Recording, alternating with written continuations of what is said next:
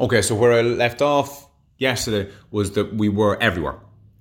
Okay, now we started in Africa and we literally walked into Europe and into Asia, and we would have hop, skipped, and jumped along the islands to all the way to Australia. But we hadn't hit North or South America yet. It was just too far away. It was thousands and thousands and thousands of miles of ocean, and as far as we're aware, we couldn't make that voyage. At least not, 50 odd thousand years ago.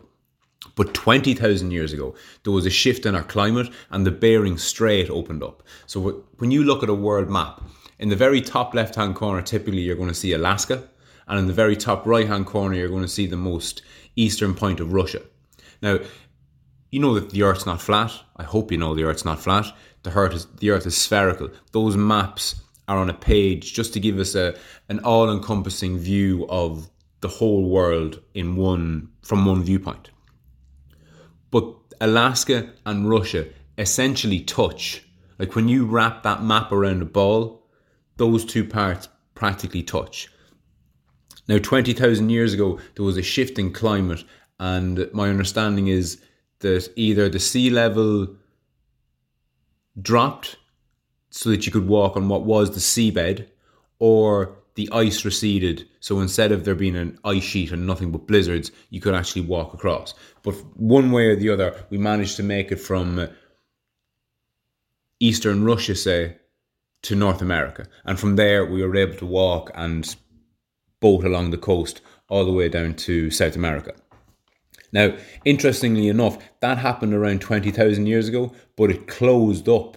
That pathway closed about 10,000 years ago, which essentially left North and South America completely isolated, as far as we're aware at least, for tens of thousands of years. Okay, another thing that I didn't mention actually that in relation to us humans, in relation to us being bipedal, was persistence hunting. So believe it or not, if you were fit enough, like if you're fit enough to run marathons, you're fit enough to outrun a horse or a cow or any large animal that you might want to eat. And the reason being, if you go legging it after a horse, it'll just fucking fly away from you. On all four legs, it's far faster over short distances. But over long distances, it's more economical to get around on 2 feet.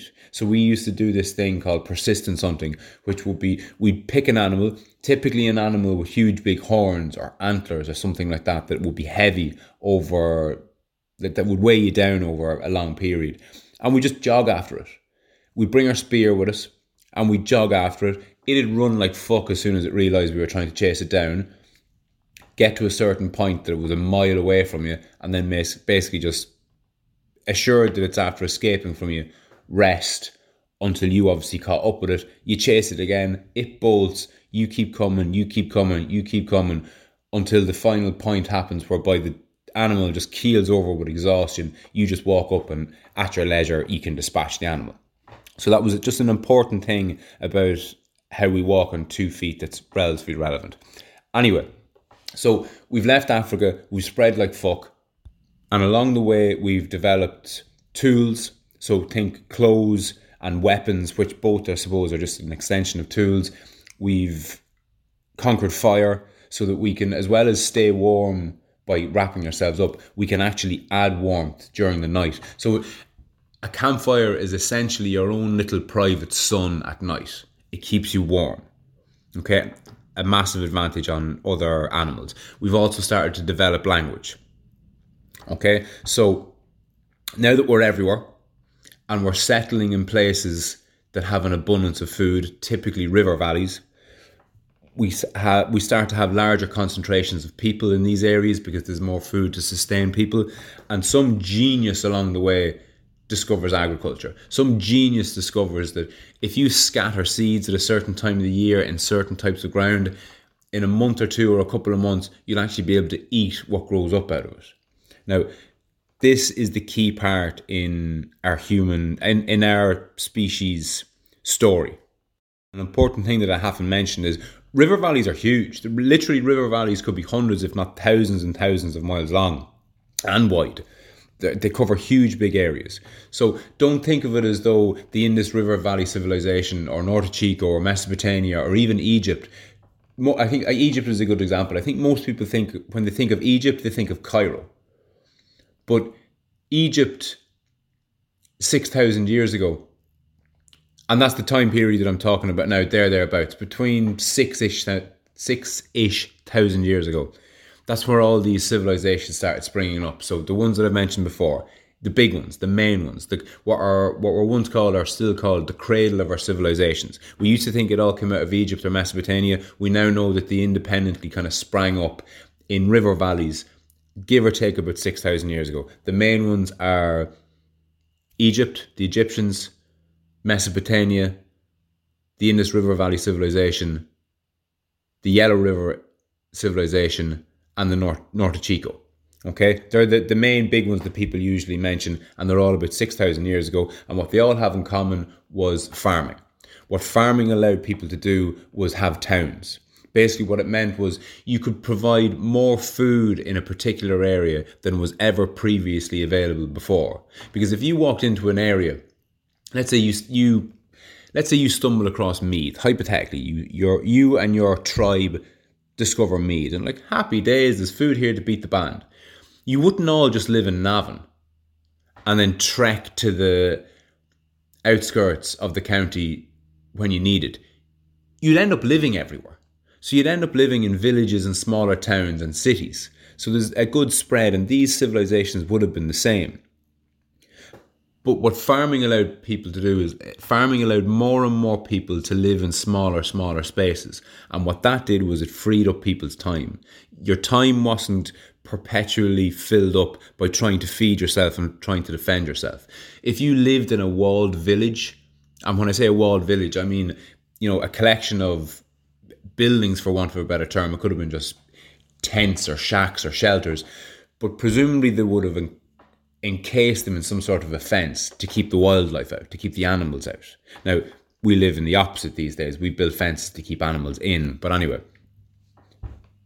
with all these people living together, it freed up people's time. People's time was freed up to create better clothes, better foods. So not just eating what came out of the ground, but actually mixing them and crushing the grain down to produce flour, and all this kind of thing happened when people had the time free to do it. Now, the different towns and the different cities in the same river valleys would have had different resources. So some of them would have been rich in a particular type of wood that was particularly good for making spears, say. So one town is where all the spears came from. Another town is where all the clothes came from, because maybe they had certain fibres, cotton or whatever, growing in that particular region that was better than what was growing in other regions. So one town became the clothes town, one town became the weapon town, maybe another town became the musical town because there was just some genius musician dude, who knows. But the point being that different towns had their advantages, and what that meant was trade could happen. So if you had an abundance of spears but maybe not enough clothes, maybe you could hand over a few spears for a few cloaks or whatever it was. Now, in order for that to happen, there obviously had to be language. There had to be common ground between all these different peoples. And the more sales that started happening, the more we needed to keep track of the sales. So you needed people to keep track, and to keep track of things meant writing. So for the first time ever, the written word was relevant. We needed to be able to log more than you could remember.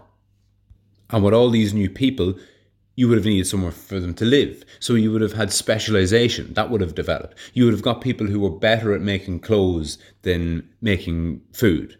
You would have had people who had better huts than others. So when their time was freed up, they built huts for other people.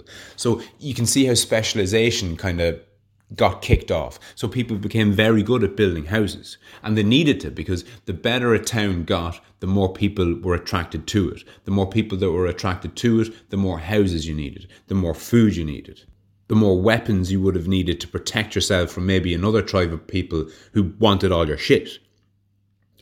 The better the place has become, the more people are drawn to it, and you need more food, more houses, which means you need writing, which means you've got business, which means you need rules or laws, which means there's hierarchies. You've essentially discovered or created society. And it would appear that this all happened independently about 6,000 years ago. But here's the weird one. Here's where it gets fucking interesting. Okay, so the general consensus, if you Google the first civilizations, you'll hear all the different places that I've mentioned, and it'll all be congruent with the timeline. All these places sprang up independently about 6,000 years ago. Okay, now over the course of the next couple of 100 years, with trade and with better boats and with better means of travel and all the rest of it, certain places became more important than others. Mesopotamia seems to have been where everything really happened. It just seems to have been a better civilization than others. And one reason for that was it was between Egypt and the Indus River Valley civilization. Jesus.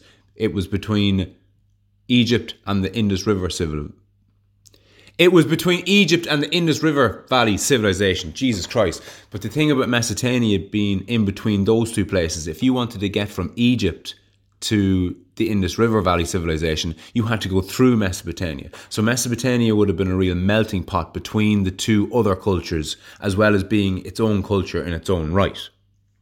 But I digress. So all of these places all popped up around 6,000 years ago. You just Google how old is human civilization. Pretty much every website will tell you 6,000 years ago. Okay, that's what we were taught in school. That's been the prevailing narrative forever, basically, or as long as we've had an interest in our own history. But here's the fucking weird thing. There's this place in what we would call Turkey today, called Göbekli Tepe, that has all the hallmarks of an advanced civilization. So it has stone carvings. It has blocks that weigh several tons, maybe 20, 30 tons, possibly more, up 50 foot off the ground on top of pillars. Like it's a ruins, but it's clearly the ruins of a very advanced civilization. It's astronomically aligned, for fuck's sake. Okay, these people understood the stars. So they weren't just out down from the trees. These were an advanced civilization, without question. The only weird thing is they're from 12,000 years ago. They predate all the civilizations that I've mentioned, all the quote-unquote first civilizations, and not by, 50 years or 100 years, by 6,000 years. Okay, so we've basically just missed at least 6,000 years of our ancient history. And hopefully the map that I'm going to throw up to accompany this episode will get across the point of how the consensus is, here's all our ancient civilizations, and it's not even on it. Göbekli Tepe isn't even on it. And it'd be weird enough if Göbekli Tepe was first discovered last year, the year before. I first heard about it fucking 10 years ago. I don't know when it was discovered, but it's well plus 10 fucking years. And we know 100% for certain that it's 12,000 years. I think it's 11,700, but we've nailed the dating on it. There can be no confusion. There's no mistake. It's not a lot younger than we think it is. And here's another fucking head melter for you. There's another thing that we know for an absolute certainty about Göbekli Tepe. It was buried.